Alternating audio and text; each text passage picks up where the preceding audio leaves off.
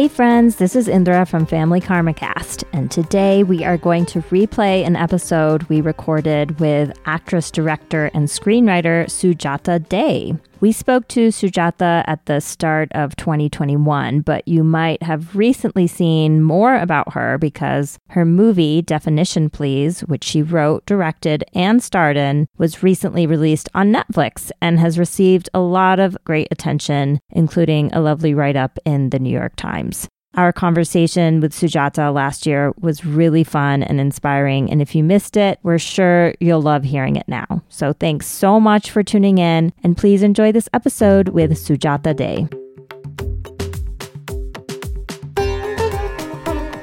Well, it's really nice to meet you, Sujata. Thank you so much for speaking with us today. Of course. Thank you. To meet you guys too. Thanks for reaching out. Yeah, absolutely. And how is your new year going, the first few days of 2021? Good. I mean, I've been working on a feature, so I'm very deep into writing right now, and that's going really well. I haven't been stressed about it at all. I've just taken like pretty much the whole break, and I'll write like 3 or 4 pages a day, and then you get to that magical 90, you know? Wow. Is that usually like the number that you're looking for? Yeah. Especially for comedies, you don't really want to go above 90 because no one's trying to read, a comedy that's too long. And so in going back to Definition Please, when did you start working on that script? I guess you could say I had a UCB sketch writing class in 2014 or so. And I would say 2015, I was in a UCB sketch writing class. And in those classes, you are assigned to write a sketch every single week. And they're 4-page sketches, very clear, concise structure. And my idea for that sketch was, where are they now spelling bee winners? So I Googled all the spelling bee winners of the past, and they're all doing great things, and they're working at NASA and designing robots. And so the button or the laugh of my sketch was that this one spelling bee winner grew up to not achieve anything at all. She was a loser. So I kind of wrote that sketch and put it away. And then in 2017, I would say middle of 2017, I started writing the full feature script idea of this spelling bee winner who grows up and hasn't achieved what she was meant to achieve. And it was all based on that premise in the sketch. I'm assuming the movie is like quite autobiographical in some ways. Actually, I'm not sure, but did you ever participate in spelling bees as a child? So it's not autobiographical, okay, but there are definitely moments that are pulled from real life, whether it's my life or my friends or families. And I did participate in my 4th grade spelling bee. And I won the class spelling bee. Wow. So, there were 10 people in my grade. Okay. You're still a winner, baby. I'm still a winner. I definitely got one of those like small little trophies. Like it had like a bee on it. And then I went to regionals and I lost in the first round on the word radish. And I spelled it with 2 B's instead of 1. Yeah. Bummer. Do you remember what your winning word was in your classroom? You know what? I don't, but everyone always remembers their losing word. Oh, that's interesting. Something to say about that. I have a question because I'm always curious how people find out. Like, how did you first find out about UCB? And this can go back into like your history in acting and like I don't know what UCB improv. is. Can we explain that? I'll let you explain. Upright Citizens Brigade. Okay. It was formed by a group of people. Amy Poehler was one of them. Yes. Okay. And were you in New York or LA? In LA. Okay. In LA. So I was feeling sort of stunted in the regular scene study acting classes. Yeah. And I wanted to be freer, and I wanted to, I was doing a lot of comedy, so it just made sense. And I actually went around to a bunch of the schools in LA just to see what I would be into. Like I looked into Groundlings, I looked into Improv Olympic, and UCB stood out to me because as I was going to see their shows, I noticed that they had a lot of women of color on their stages. And so that was really exciting to me. And I was like, oh, they're showcasing these really funny women of color. Like I was seeing Nicole Byer on stage and Sashir Zameda and amazing. My friend Eugene Cordero, he became one of my teachers. And so I was just seeing a lot of really funny people of color. And so that pulled me towards Upright Citizens Brigade as opposed to the other schools. And not that I have anything against the other schools. It was just like a personal preference. And then I went through the whole improv program at UCB, and that is acting only. And then I went into the advanced program at UCB. And then after that, I wanted to focus a little bit more on my writing side. So I took this sketch 101 class, and that was really great. Yeah, I'm always interested to hear about the improv culture because there is such a huge, I don't want to say like cult mentality, but it is such, you're so ingrained in it. Do you agree? Yeah, I do. And it is for the best. I will say that when I was there, I was living, breathing, doing improv. I was taking classes at night and doing something called improv boot camp during the day. And when you're not doing practice groups, you're going to shows, you're hanging out with the people from your class. And I did about 4 or 5 years of that. And I actually, it was bittersweet because I left because I wanted to concentrate more on my writing. And I think it was a great decision, but I loved being at UCB, and it was such a learning growth experience that I always encourage everyone to do any kind of improv, whichever school they decide to go to, even if you're a non-actor. A lot of my writer friends go do improv classes. A lot of my friends who aren't in the business go do the improv classes just to kind of gain more confidence or be able to take more risks in whatever they're doing. So it's good for everybody. So we definitely want to talk about the movie, but I think one thing that I was really wondering about as I was watching it and kind of relating to aspects of the story as a South Asian American female growing up in the U.S. and all that, I was like, I really would love to know more about your personal background and growing up, how maybe aspects of your childhood fed into the movie. And also, you know, for better or worse, it's uncommon to see South Asian women in Hollywood even still. And so just curious to hear about, you know, how you forged a path to where you are now. Yeah. So I grew up in Greensburg, Pennsylvania, which is an hour outside of Pittsburgh. And I think I had a pretty unique upbringing in that I went to a pretty white suburban high school / middle school, but then there are 3 temples in our region. So I was hanging out with my Indian friends on the weekends, and I was going to Bharatanatyam dance classes on Sunday with my friends, which is Indian classical dance. And I was going to Hindu summer camp in Lake Erie every year. And we would just be going to Indian parties all the time. So I had a real true connection with my culture, but also, you know, had my other friends at school, but was hanging out with my Indian friends on the weekends. So I was really lucky in that I didn't have that, choosing between 2 cultures dilemma that a lot of first generation Indian Americans have. And so when I was in middle school, high school is when I started to do musicals. And that's when I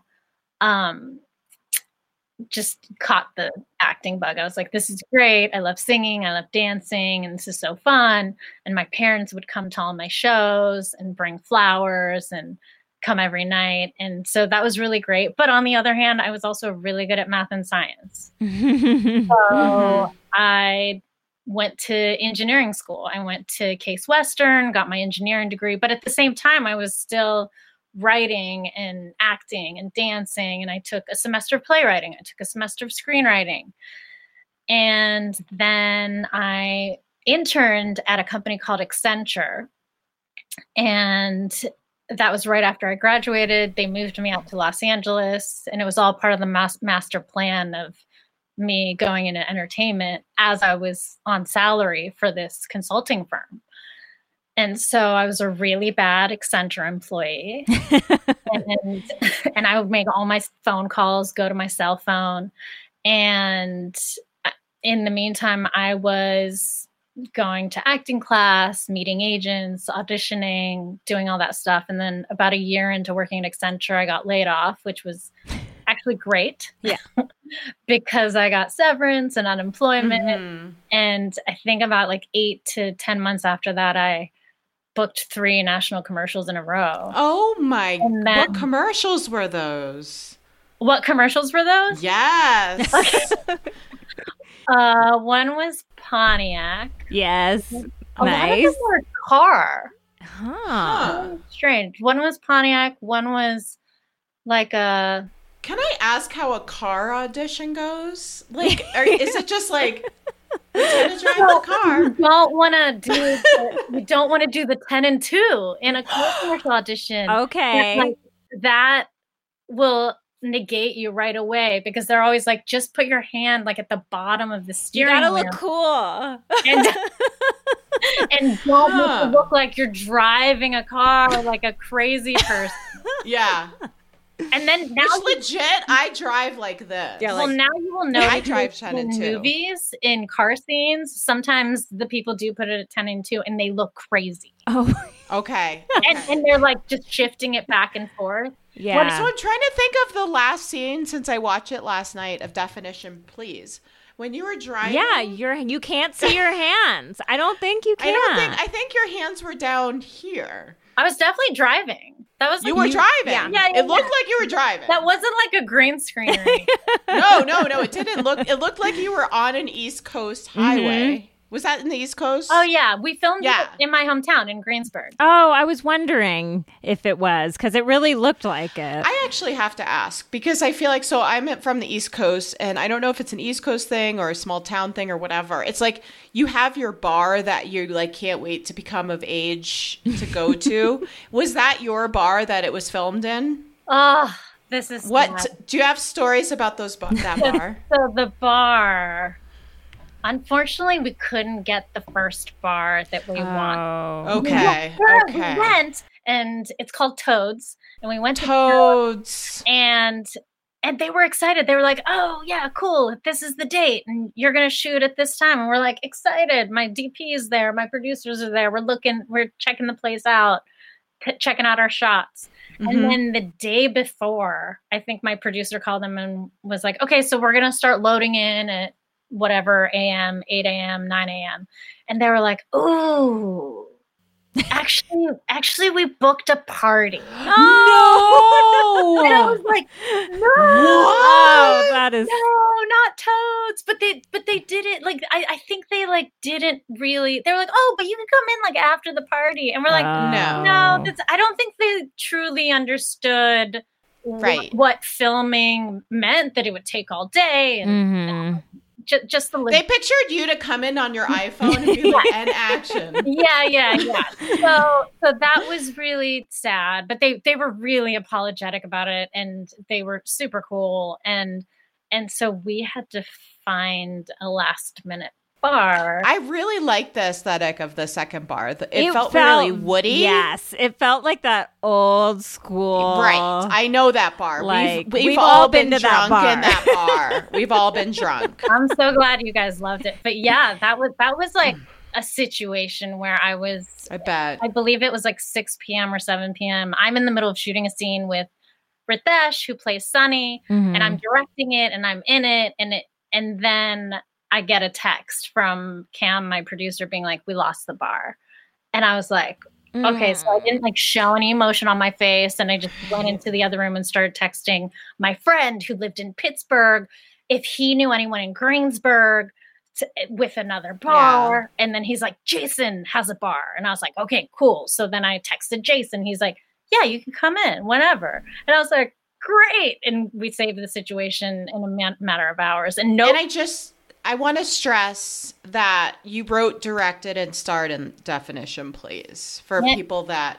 And produced it. And and so many questions about that. Like, is this your first time doing many of those things, or maybe none of them? So I had a practice run in 2016. I made a short called Cowboy and Indian, where I also produced, wrote, starred, and directed.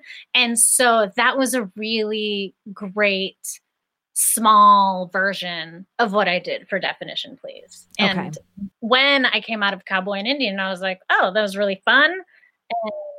And I had a great time, and it didn't feel stressful. So I knew then that I wanted to do it for a feature as well. But I'm assuming it was kind of a different beast, just because you're going from a less than 10-minute feature to a 90-minute movie or more. Right.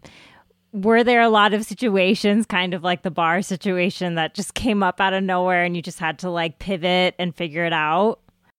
There were different situations like that. But I think as long as the person who's in charge, which was me, as long as you stay pretty neutral and you don't show your frustration or your stress to the rest of the cast and crew, then everyone stays cool.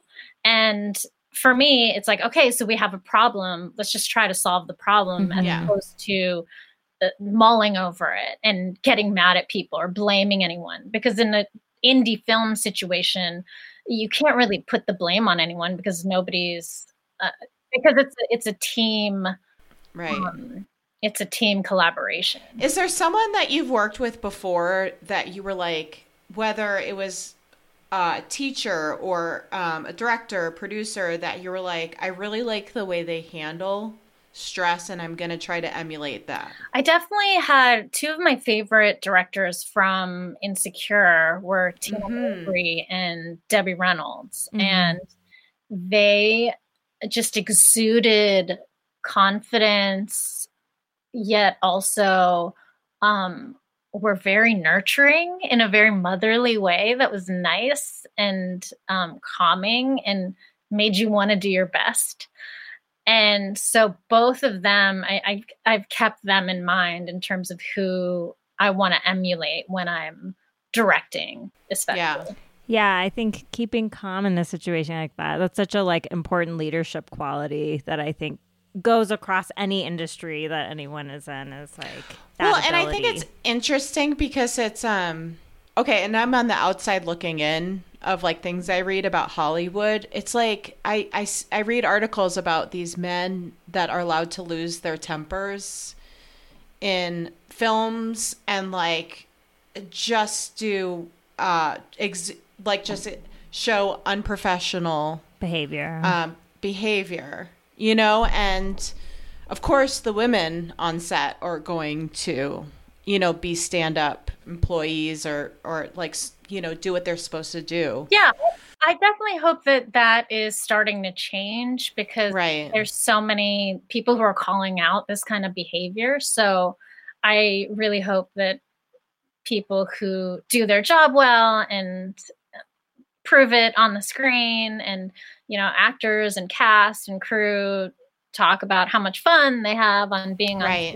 That I just hope that people understand that that's all super important too. Yeah, I'm thinking about Tom Cruise's most recent COVID-19. Which we could go into, which we won't because we don't want a certain organization on top of us right now. But or just even directors, like just huge directors just screaming, or actors. And obviously they're in powerful positions, but I look forward to hearing more of what you're saying. Yeah.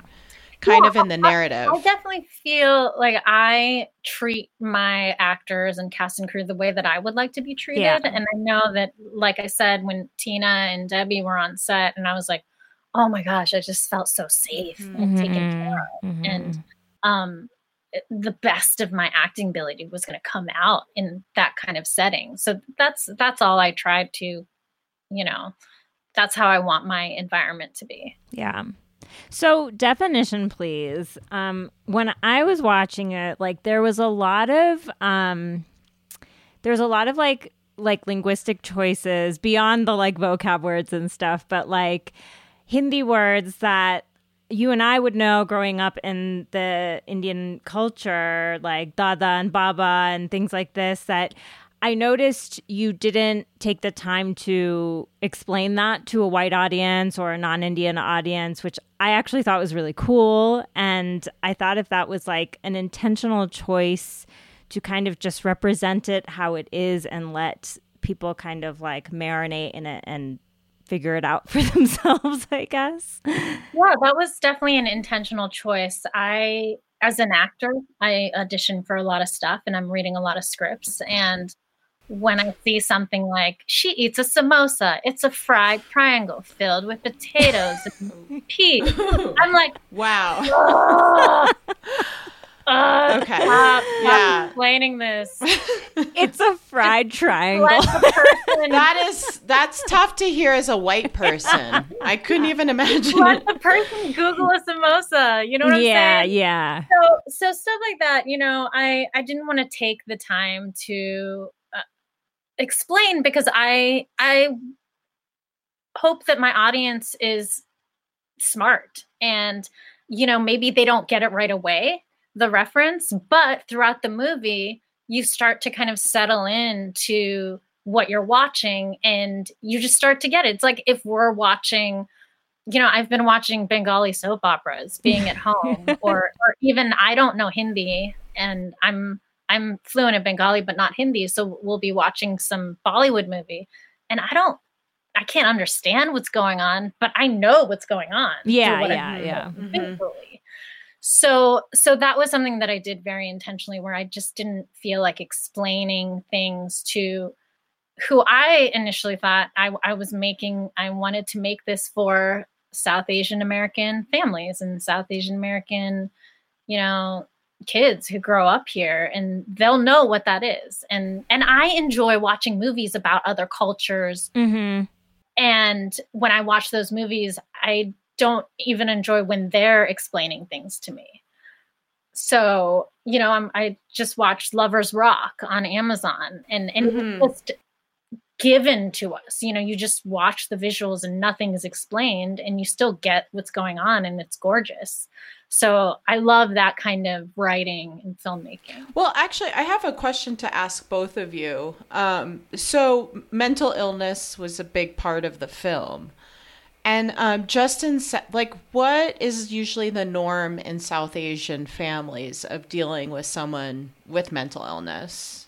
I mean, you don't talk about it. That's what I've seen growing up. You don't talk about it. You kind of whisper about it. If it's not in your family, you're like, oh, well, you don't want to, talk to Anand about that. Or, So it's definitely not talked about, especially in boys and men. It's seen as a weakness. Right. And that's the thing that just because so I said I'm white, and I'm learning a lot about South Asian culture through this podcast. And it's interesting how it does highlight in the movie how you're right. Men are just kind of up here. And I'm not saying women are down here, but like the boy is kind of like the not holy one, but like the one that, how would you say it? Like, what would you say the boy is in a South Asian family? Perhaps preferred. Yeah. Would you say, is that the right word? Yeah. Yeah. And I think it was interesting that you gave Sonny, like he had the mental illness. And how was it writing his character? Because I'm assuming it was challenging, and did you have to tread lightly when writing on it? And how much research did you do? I definitely grew up around specifically Indian American kids that had mental illness. And also it's in my extended family. So writing that character wasn't very difficult for me. Sometimes with some of the medications and the terms, I would research those, and there's certain groups online for Indian Americans seeking mental help. So I would look at those. And when I got into writing the script, it kind of just flowed, and I knew how I wanted the mental illness to be perceived and seen. I didn't want it to be some, wild, crazy out there thing. And I wanted it to be an everyday experience of Sunny living with mental illness, and then also of Jaya and Monica dealing with it in their own separate ways. Indra, have you had experience with, maybe you don't want to share on this podcast, but what you've seen? My dad's youngest brother actually committed suicide. Oh my gosh, I'm so sorry. Oh yeah, I mean, I never met him. I think it was before I was born, but the crazy thing is I didn't find out about that until I was like a teenager. Like, we like to keep secrets. Nobody wanted to, honestly, I don't even know how I found out. I can't remember. But if they could have kept it a secret from me for my entire life, they would have. Yeah, I'm not surprised about any of that. Yeah, it still is a very kind of taboo conversation. And that's always felt strange to me, because it's like, well, can we honor my uncle's life. And I think that there has been more of a push for that amongst his other siblings, my dad and my other uncle and aunt. But it's absolutely a taboo thing. And I think it is in other cultures as well. But yeah, I mean, I thought it was really great to kind of see that topic being addressed so outright, and like you said, making it into this everyday thing that is a very real thing that not just Indian families deal with, families everywhere deal with, especially bipolar disorder. A lot of people deal with that. So that was really cool. Yeah. So what were some of the other very intentional choices that you made about representing South Asian culture? I know that's a big question, but if there is anything that you think of that stands out to you, I guess. Yeah, I feel like I sprinkled it in throughout the film. I love masala Lay's chips. I've been eating them my entire break. We got them from Patel Brothers, the grocery store in the movie. Yes. Shout out to Patel Brothers. Shout out. That was a nice Indian grocery store. Right? Yeah. So that's a real place, is what you're saying. In Murraysville, Pennsylvania. And it's basically an Indian Trader Joe's. It's so nice. And they were so great. They just let us come in there and shoot in the morning before all their customers came in. And I also love Thumbs Up, so I wanted to put a little shout out to Thumbs Up in. Well, that was something that I discovered that I'm excited to dip my toe into. When we go to India, Deanna, someday, you're gonna get ready for Thumbs Up. I didn't realize what was missing in my white life. It's also spelled thumbs without a B. No B. Which is my favorite thing about it. So is it really? So what is it? It's coffee and the high of if you drink a coffee and Coke. So it's got no coffee flavor. It definitely tastes like a Coke, but I believe there's more caffeine in it, because I remember drinking it in India and being so wired. Yes, totally.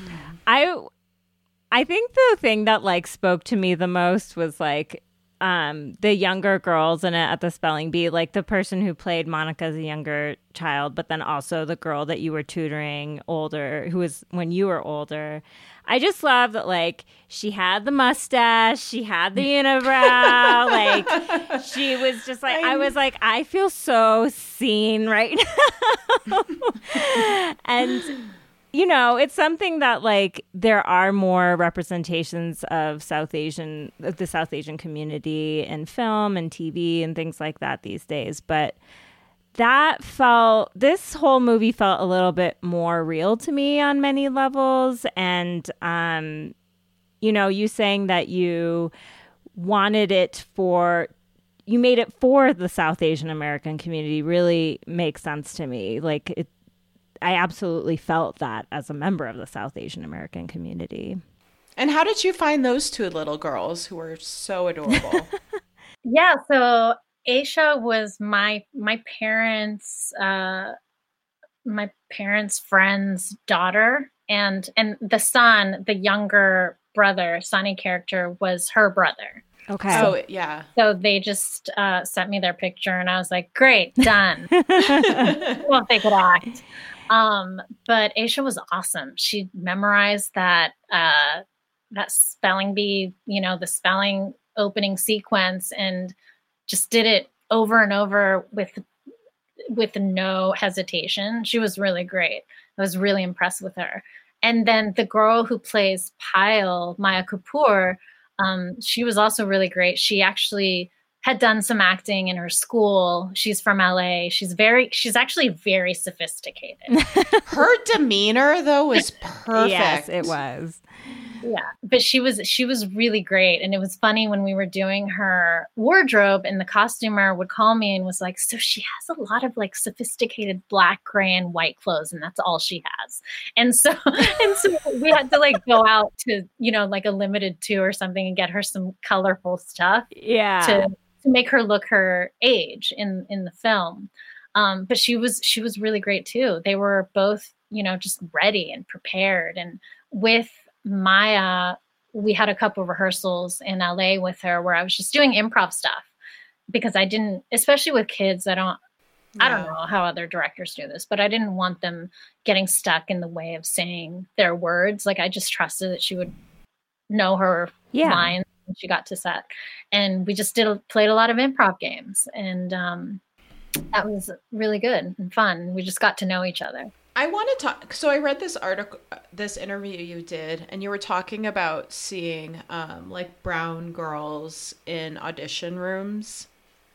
And I was wondering, you said it's kind of changed over the years that you've been in Hollywood. Do you see it? Obviously, you maybe haven't been in auditioning a lot. Do you audition a lot during COVID? So it's been really... it's Zoom auditions. Oh, okay. Zoom producer sessions where you're doing it to Zoom, but they're watching you and they're not, their really cameras aren't on. So you can see like 10 people are there, but yeah. Oh my God. One time, this was like 2 months ago, the casting director was like, okay, so I'm going to turn my camera off. And I was like, who am I acting with?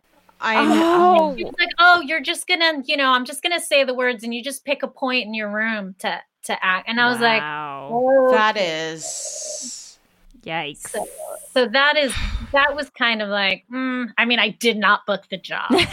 Okay. Well, I'm just wondering, it's like the stuff that you audition for, is it like we need a South Asian young woman, or is it just like we just need a woman, for this role? You know what? It's a healthy mix of both. I really enjoy both. If something is written really well for a South Asian woman, I get really excited and I text everybody about it. And I'm like, oh my God, this is a good script. I actually get really shocked. But I also audition for this is, there's no ethnicity, specific ethnicity needed for this role. And those are really fun too, because then you can kind of just make it your own or who you are. So yeah, it goes both ways. Yeah. I was actually wondering about that in terms of your character on Insecure. So your character is part of the nonprofit that Issa is a part of in like the first 2 seasons, maybe, right? 3 seasons. 3 seasons. Okay. So it's called You Got Y'all, and it has a lot of issues with like... Yeah, what is that thing called again? I always forget the name. We Got Y'all. We got y'all. And it's like the logo is like a white hand holding up like children. It's like very problematic. Yeah, it's pretty very great. problematic. And that's like a whole thing about it is that like. And for those listeners that haven't watched Insecure, it's amazing. It's so And we're good. not just tooting its horn because we have one of the actresses from it on it. It's such a good Great. show. I'm not even on the show anymore, and I love it. And I think it's amazing to watch it. And even the last season that I wasn't on, I think was one of the best seasons. Yeah. Yes. I'm in the middle of it right now, actually. But yeah, so like the organization has a lot of issues with like white saviorism and stuff like that. And you're on staff there and you work with Issa. And from what I remember, like, other than Issa, you're the only other person of color in those like staff meetings. Is that right? Am I right about that? I think on the physically it looks like that, but Catherine Kavari is also one of our fellow coworkers, and she's Iranian. Oh, okay. Sometimes she looks, white-ish. So okay. Yeah. So I was just wondering about like, when they cast you for that role, were they looking for a South Asian woman or were they looking for a person of color, or like, how did that kind of come together? Because I thought it was interesting to have like this organization that's struggling with white saviorism, but they do have people of color on staff. Like that tension is really important. And I thought the show explored it really well. And you were obviously a part of that. So I was just wondering if you had any thoughts on that. Yeah, I didn't audition for Insecure because okay. I was on Awkward Black Girl. Right, that's right. Okay. That's right. So she just texted me and was like, "Hey girl, like there's a role for you in my pilot. It's not a huge role now, but it'll, be recurring and you'll come back." Mm-hmm. And she was like, "Do you want to come in and shoot it?" And I was like, "Yeah, of course." So that was kind of how I got the role, and she knew me. So I've known Issa since 2010. Okay. Yeah. And how did you guys connect then? Through Twitter. Oh. What? Social media. I had just left Facebook, and I was ahead of my time leaving Facebook. Yes. And I was like, well, I don't have Facebook, so I need a new social media. And I was like, what's this Twitter thing? Nobody was on Twitter, and I was like, I'll just make a Twitter and see what happens. And then a couple months later, I started following a group called Film TV Diversity. And they would tweet out directors and writers and producers and people who were doing stuff. And so I would pretty much follow anyone that they would tell me to follow. And then Issa was one of them. And she tweeted out a couple days after I followed her, "Hey, I'm looking for a mixed looking girl to play my best friend on a web series." And I wrote to her and I said, "I'm not mixed, but this is what I look like." She's like, "All right, come on in." So then I went to her house for an audition, and a couple hours later, she was like, "You got the role." And oh my gosh. And that was really funny because it was like not getting paid. Yeah. Like, right. Just, I showed up at her dad's doctor's office in Inglewood to shoot our first scene. and it was like her brother holding a camera with a microphone on the camera and her. And then we shot the scene in like 20 minutes, and she was like, "Thank you so much." And I was like, "Okay." And then I left and I was like, what did I get myself into? Yeah. And then, was the initial episodes up of the web series, or were they not up? Awkward Black Girl, 2 whole seasons are on YouTube. But were they, when you shot it, were the initial episodes up? Because what episode were you in? I came in episode 3, I believe. Okay. And I had my hallway scene in episode 3. And the first 2 episodes, I believe I had not seen yet. Okay. And then she started putting them up. And I was like, this is interesting. And, YouTube wasn't really YouTube at that time either. And then we just started, shooting every weekend. And the other actors were just friends of hers from Stanford. And then it blew up.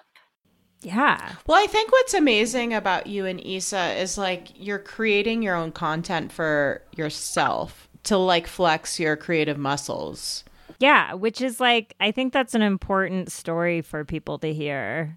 Yeah. That like, you can tell your own story. Well, yeah, because I watched Issa during, those first 2 seasons of Awkward Black Girl. She was putting the web series on her credit cards and maxing out the credit cards. And so that was not a question for me in terms of doing Definition Please.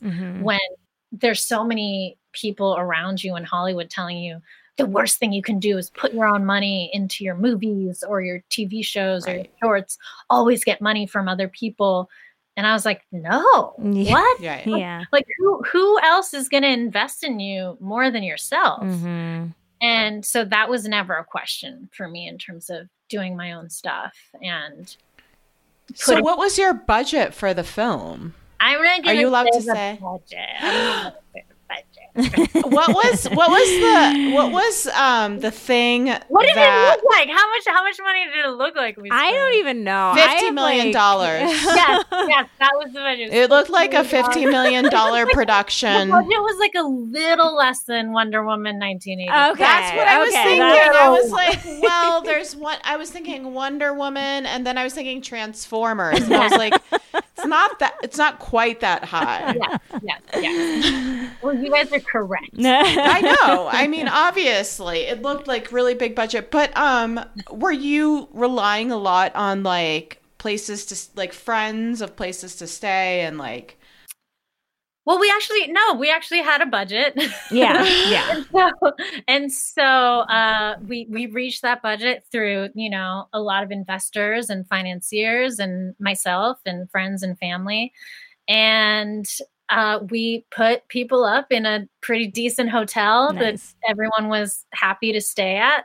And I love hotels so much. Yeah, hotels are fun. Aren't they great? Yeah, there's actually a Hampton Inn. Yes. Put everyone at, and it was only 3 years old, so it just felt like a new hotel. And was there a pool? Sounds like a dream. It sounds so like being in a hotel room. What's funny is I didn't spend much time there, and I'm not sure if there was a pool or not because I just stayed at home. Yeah. Which is so awesome. I love that it was in your hometown. Yeah, it was really special. So now that the movie was released last year, and I think I heard, is it going to be available on streaming platforms, or maybe you can't talk about that? I can't talk about it just yet. Okay. We're talking to a bunch of different people, and we'll see what happens. But yeah, right now we're doing the festival circuit, which has been really fun. And it's been interesting to see how festivals have been pivoting in terms of COVID. And the virtual festivals have been really great. We've been doing panels for them via Zoom, and they've really made us feel like we're a part of the festival, and then we can watch all the other movies and support the other filmmakers. So that's been really great. I mean, obviously, I wish we could have traveled to Hawaii because we got into Hawaii Film Festival. We got into Film Festival in Montreal, and oh my gosh, I just wanted to go to all these places, and we got into a bunch of film festivals in Pennsylvania, and I would have loved to have been in the audience for those. And so that was a little bit, a bummer, but they are making it work, and I obviously don't want to put anyone in danger. I want to be healthy and safe, and so just been adapting to the current situation.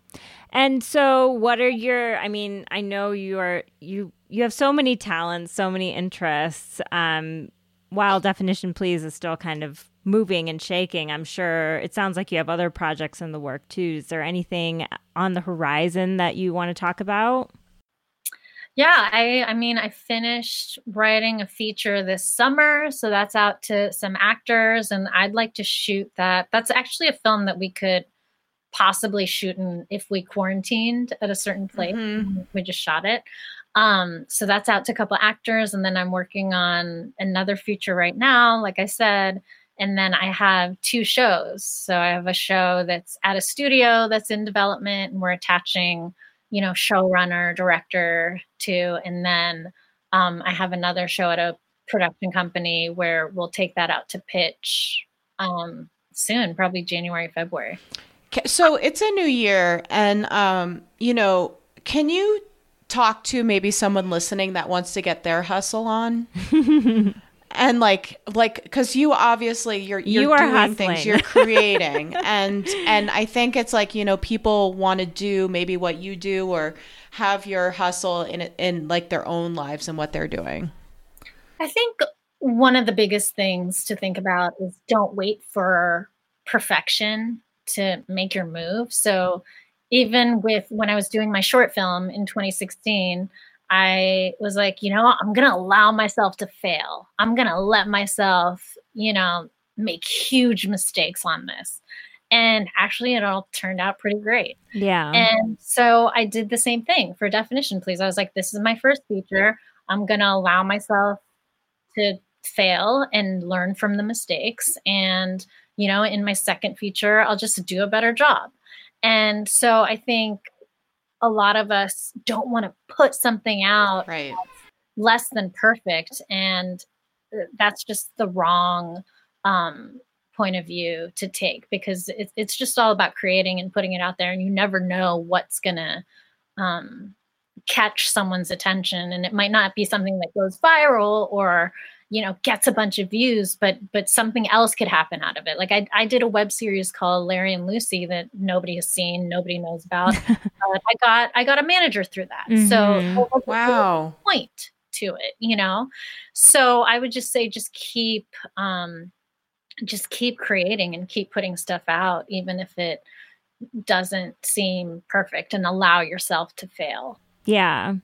I mean, there's so much content out there of all different kinds that, like, I've personally been paralyzed in creative pursuits by wanting things to be perfect. And I think that, you know, with this podcast even, it's been just like, let's just do it. Let's just put it out there, see what happens. And it's been really fun to see how it's grown and stuff like that. And just like the feedback you get. Yeah.